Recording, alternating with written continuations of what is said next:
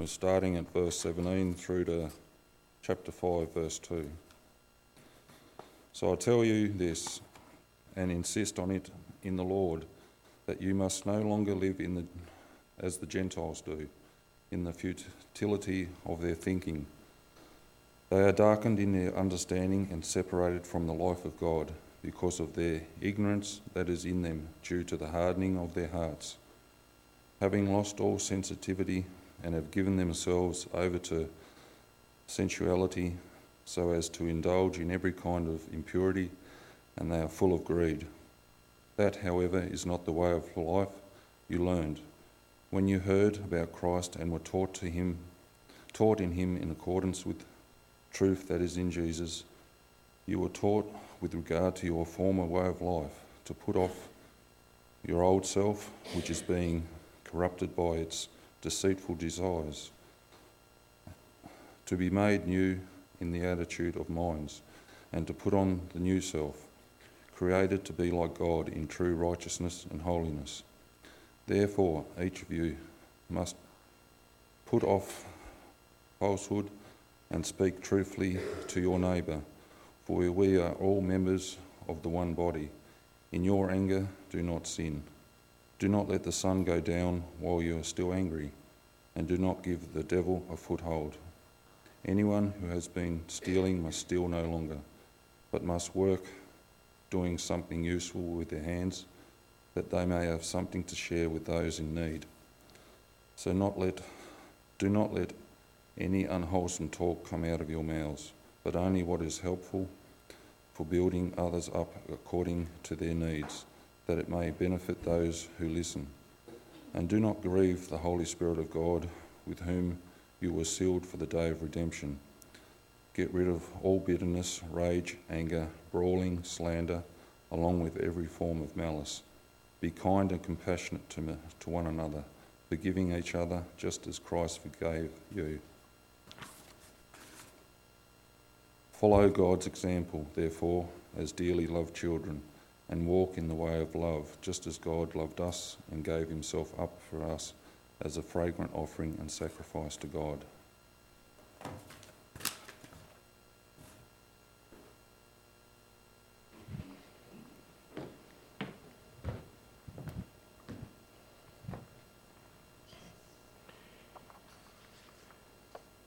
Thank you, Peter. Good morning, everyone. My name's Etienne, or Et. I'm the dude whose wife had a baby on Friday, so thank you all for your well wishes. We deeply appreciate it. If you're new to church, if you're new to Christianity, to what we do here, Brian said that we pray because we believe it's the way that we talk to God. That's all it means. We read the Bible. We believe it's in some way God speaking to us. And so for the next 20 minutes, half hour, we just unpack. What is it perhaps in this part of the Bible that God may want to say to you today?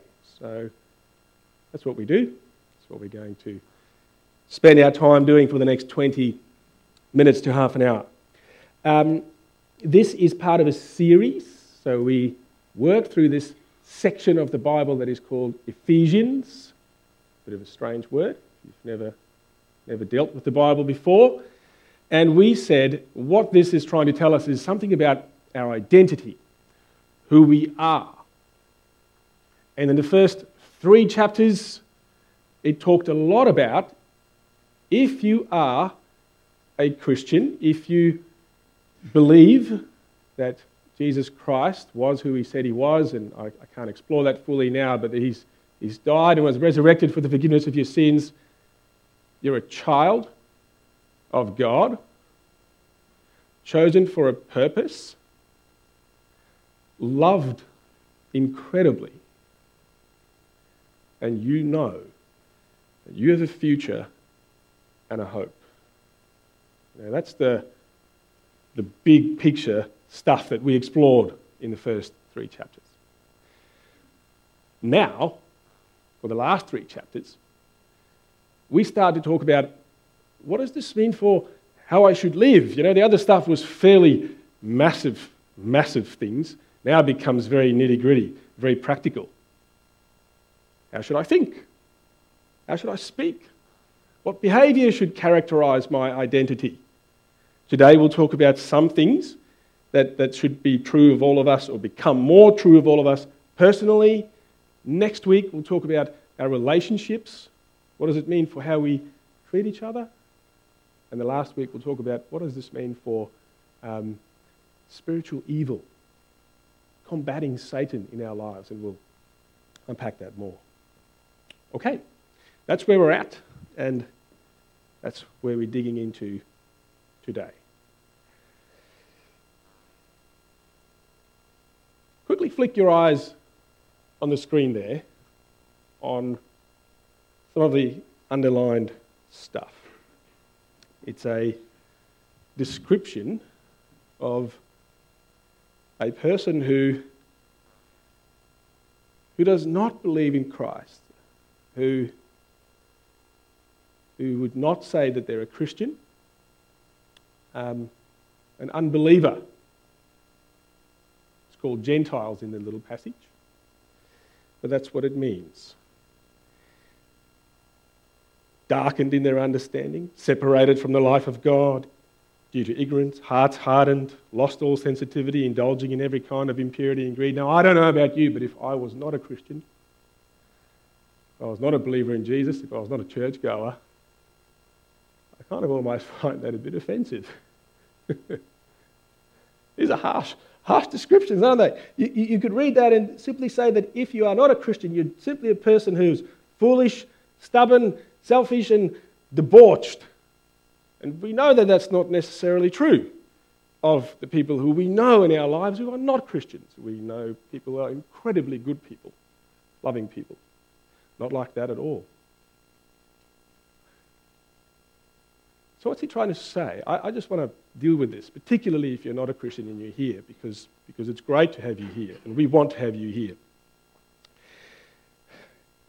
I don't think that the Bible and that God, speaking to us, wants to offend you this morning. Okay? I think what he's really trying to say here is, so often in your life you are suffering. You may not have the answers that you need to difficult questions, and you may lack the hope that you need to cope with your afflictions. And this is what God provides. This is what he gives us in Jesus. Perhaps without Jesus we turn to all kinds of other things to give us that, to give us the hope, give us the satisfaction, give us the meaning, give us the answers, and we get caught up, I think is what he's trying to say. The world and what it has on offer, and perhaps what you have in your mind today, at the end of the day, is something that you are a captive of. Greed. Everything that isn't good for you. Habits, thought patterns, understandings of who you are that isn't true. That's what he's saying. In week 1, we had an illustration that we said often, one of the great things about being a Christian, not often, always, one of the great things about being a Christian is that you know what life is about. You are not like a rat in a science experiment who runs through a maze and who doesn't know how to get from A to B. No. If you are in Jesus, God has revealed to you who you are. You know where you're from. You know why things are the way they are now, and you know where you're headed. And before you believed in Jesus, and perhaps if still today you are not, this is some of the stuff that you used to struggle with, you used to suffer from. And you need not. You need not. That's just what we're getting out of this bit. And I just wanted to diffuse that a bit, because I don't want us to read the Bible and simply arc up in offense. There's an invitation here. There is a loving invitation to say, come Come and know and understand who you are. If you are in Christ, you may know that before God was in your life, this is how you used to live. You went for these things. A lot of stuff you thought were futile. You didn't really have the big picture of what life was about. You did, yes, give yourself over to a lot of sensuality, indulged in sex, indulged in the pursuit of money and wealth and power. But not anymore. This is where he moves on to. Paul says, now, if you are in Christ, if you've made a shift, you're a different person. Things have changed. And here's how it's changed too, to kick things off. He goes with an analogy. He says, the truth that is in Jesus, you were taught with regard to your former way of life to put off your old self and to put on the new self, right? Now let's get to the big question of the day. Why is he dressed like a jerk? That is the question. This is my school jacket, thank you very much. And I still fit it. Nearly 20 years later, it was actually quite exhilarating to put it on and go. My parents were so stingy when they bought clothes, they bought it 5 sizes too big. So I think I reached the end of year 12 and I still kind of walked like this, with the result that 20 years later I can still wear it. It's fantastic. Is it appropriate for me to wear this as a garment that I would wear regularly? Let's say I go and preach here, anywhere else, to any formal occasion, to a wedding. Not really. I mean, it was great to watch the looks on your faces when I had this morning. It was even better the fact that there was a baby born on Friday, and it should be the oh, congratulations. Just the looks at it all, and we'll talk a bit more about it. But the truth is, it's not kind of appropriate. It's not kind of right. It's not offensive. I was actually looking for an offensive jacket. Couldn't find one. But it never makes it to the op shop floor. I think they put them in the bin. But it's not right. The truth is that this isn't who I am anymore. I used to be this. I used to wear this jacket. It was appropriate. It was right. It was where I was at in life. But it's not. What's appropriate for me, since I'm an adult, since I'm a new person, since I'm a dad, this is what I should wear. This is appropriate. If I was to come to church, if I was to be dressed like this on a formal occasion, no one would raise an eyebrow. This would be just, it's who I am, right? A bit too much blue, to be honest. I didn't think about that. Still not appropriate. But you get the point. This is what Ephesians is trying to nail down as a bottom line. It's that if you are a child of God, born anew, loved, with a new purpose, mind you. Remember, you were chosen for a purpose. He's saying, because all that is true about you, you put on the dress that is appropriate for that. Because that is who you are, you dress like that from now on, increasingly.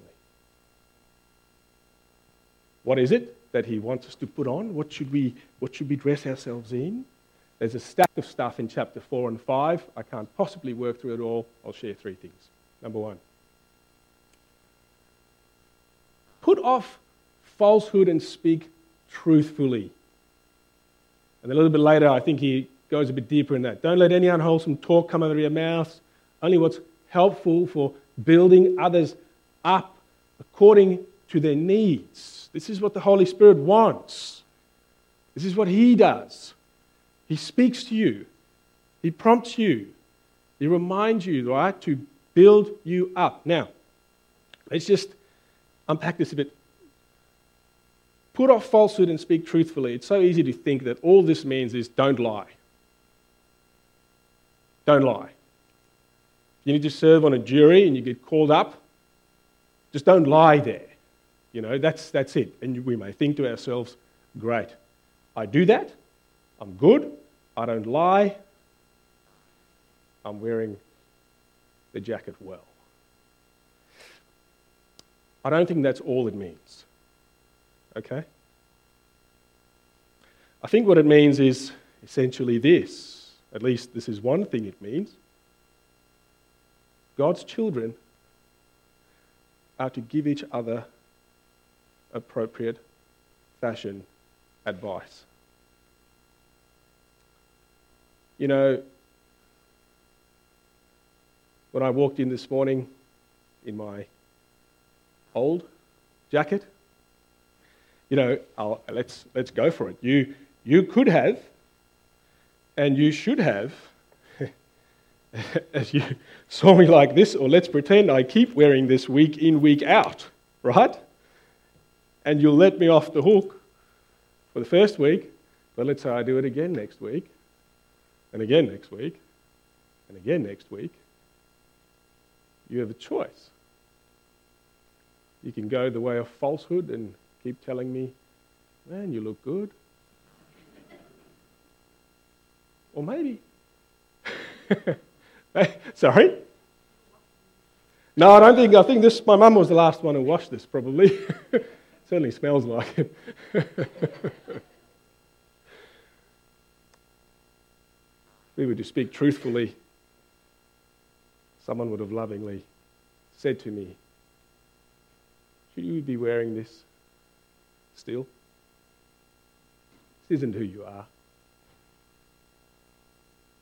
That would be my need, right? It says, speak truthfully according to their need. If this is the jacket I wear, I have a need. I have a need for a loving brother and a loving sister who, with great kindness, will exhort me, is the fancy word, have a heart-to-heart with me and say, this isn't who you are. Stop wearing that jacket.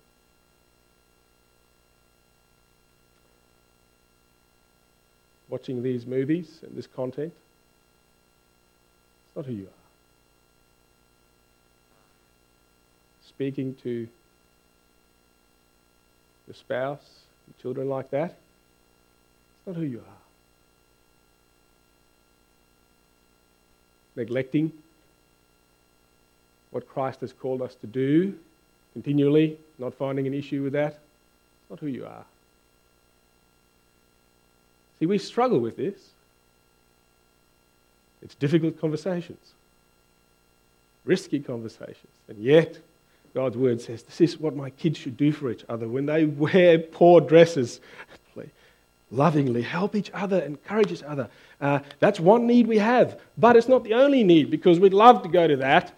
The truth is, I also, and this happens quite a bit in my family, may have donned this exquisite item this morning and said, I'm going to wear this, but you know what? I don't really feel that I pull this off. I don't really think that I'm trendy enough or good enough.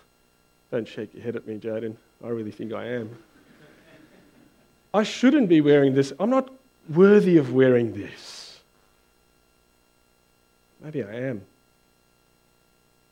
It's your job to tell me you look excellent in that. That's the thing you should wear. How many of us struggle with we spoke about it, the unworthiness, the inferiority? I can't make this contribution. I can't come to church. I don't belong. I'm not a good mother, good father. If in fact you are, then it's the job of your fellow siblings in Christ to tell you that, to say, that's excellent. You wear it, and you wear it well, and you go out in it. If that's the need we have, then that is what speaking truthfully means. We are to speak truthfully to our neighbours, because we're all members of one body.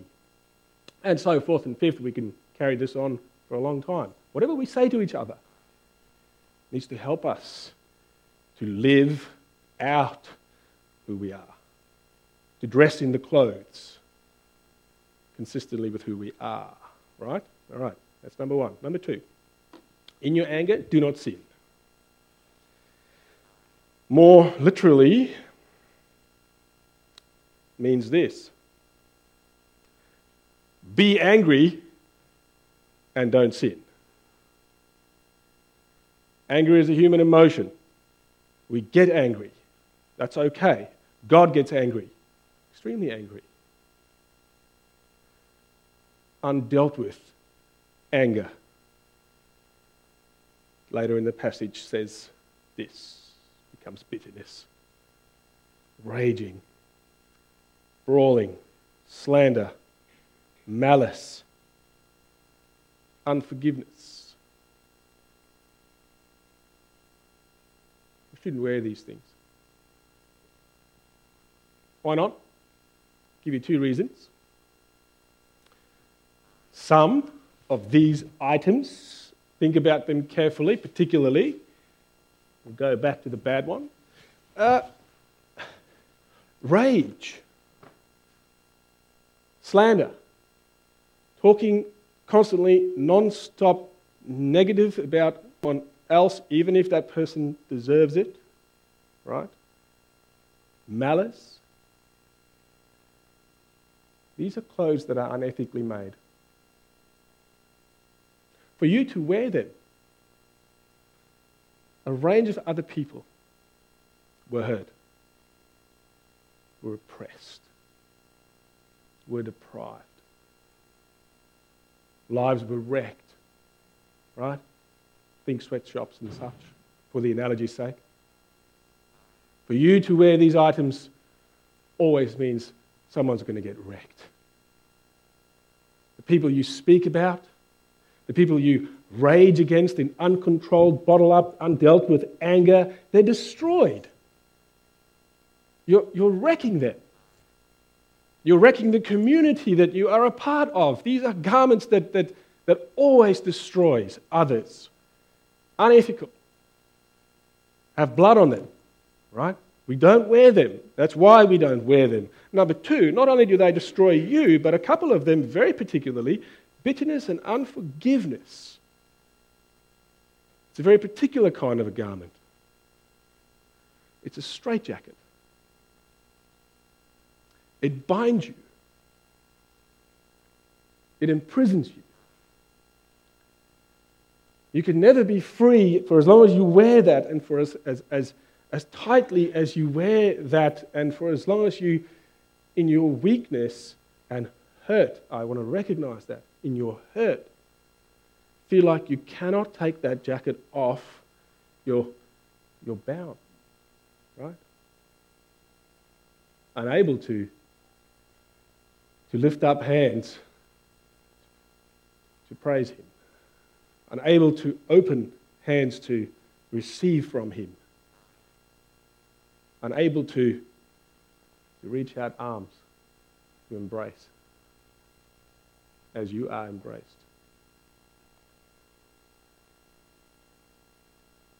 Our Father, forgive us our sins as we forgive others.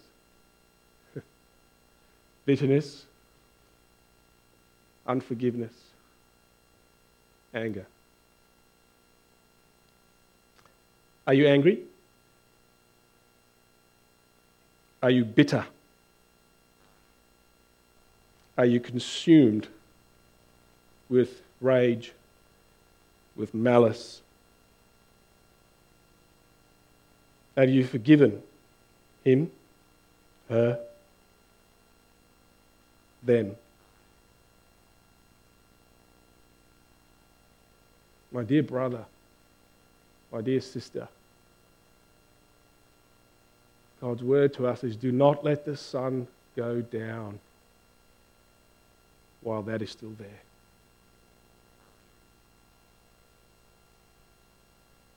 The others in your life will get hurt, and you yourself will stay trapped.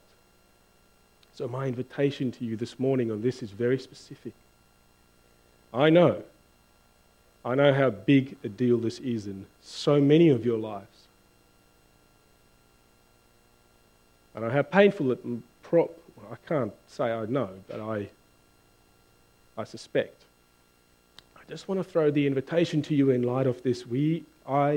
Mike, after today even, we would love to pray with you. After the service, come and find us if there's a forgiveness you want to ask God to help you with. Just that. Please, come and talk to us. That's why we're here. If it's too much of a step to do it publicly here, talk to us during the week. We'd love to privately talk about it and pray with you and get you to pray. And if there's some other person where you don't need our assistance, but you need to go to and to deal with, please do. It will be worth it. Take it off. Don't wear it. It's not worth it. It's not worth it. And Jesus promises he will help you. He will get it done. Okay? That's number 2. Number 3. We're almost done. Anyone who must be stealing must steal no longer, but must work. Now, again, you'd read that and go, I don't steal. I'm good with this. Interestingly, the word for steal here is not violent robbery. It's not talking about criminals. It's talking about quiet stealing, whatever that means. Here are a few questions I'd just like you to think about before I finish. How do you spend your money? How do you spend your time? Do you take what you need for what God has called you to do in this life, for the purpose he has chosen you? Do you take what you need for that and give the rest away to those in need, those whom God has called you to look after, investments in his kingdom? Are you concerned about using your skills and expertise to responsibly generate excess money, to invest in kingdom purposes, to make money for God's purposes? Right? Are there some things you can do, something useful with your hands, with your mind, to build up a brother or a sister in their identity in Christ? Or are you holding back what you have for less than acceptable reason? If you are, stealing. I don't know the answer to these questions. Pathway has a good culture with this, right? There's a spirit of great generosity here. I encourage it because God encourages it. And then for all of us to constantly think about this in our lives. I do know that loving generosity, speaking truthfully, rightly dealing with anger, there's some outfits that God wants us to wear. We look good in those things. We look delightful in those things. Now let me finish. There is some sort of a risk in all of this, in saying this. Here's what the risk is. We have touched on it. So important that we should do it again. What Satan would want some of you to hear today is that unless I am able to wear one of these, I cannot be a child of God. I must first dress right, save up the money, buy the right clothes, and then I'll be accepted. Then I can fit in. Then I'm part of it. Right? When I was young, this is how it worked. Young people, this is how it works for you. If you want to be part of the crowd you must dress a certain way. For us, it was surf clothes. Billabong in particular, which is super funny because we lived 6 hours from the nearest coastline. None of us surfed. And I don't think any of us had skateboards either. But you'd spend every last cent you have to buy one of those things because unless you wear them, you're out. You're not in, right? This is not how Christianity works. Christianity works a lot more like the daggy dad, which I am now proudly becoming. On my day off, when I need to go to the paint shop to buy more paint, I go in my Crocs with paint stains on them and my ugly, stupid pants and my daggy shirt. And I don't care what the paint checkout chick thinks. This is who I am. I am a daggy dad, so I dress like a daggy dad. And that's how Christianity works. It's not daggy. But you dress who you already are, right? In a sense, everything we want to change about our lives to become more godly is to become who we are. We don't change to become something that we're not. You are a child. My little baby in the hospital and Dana's baby, she is our child by virtue of her birth, no matter what she wears. Our job is to say, because you are our baby, you behave this way. That's how it works for you. You do not earn or achieve that perfection. You dress and you become who you are. Okay, there's a bit more to say, but I'll do it at the Lord's Supper. Let me pray, and then we'll sing. Jesus, thank you that if we have faith in you, a very simple faith, a very basic faith, that we're yours, we're your kids, and that's it. And I just pray that you'd help us as we grow up to learn how to dress ourselves properly. Let us come to love the clothes that you love. I pray for particularly those among us for whom this is brutally hard. There are some things we have to wear that we think we cannot. And I pray, Holy Spirit, for your gentle voice to whisper to us that this is looking great. Wear it. Don't care what others think. Here it is. And so clothe us, we pray. Clothe us with everything good for your cause, everything satisfying to us. I pray that the barriers, whatever they are, that exist in many of us will be overcome. And we thank you that you are such a God that first make us your kids and then you dress us. In Jesus' name we pray. Amen.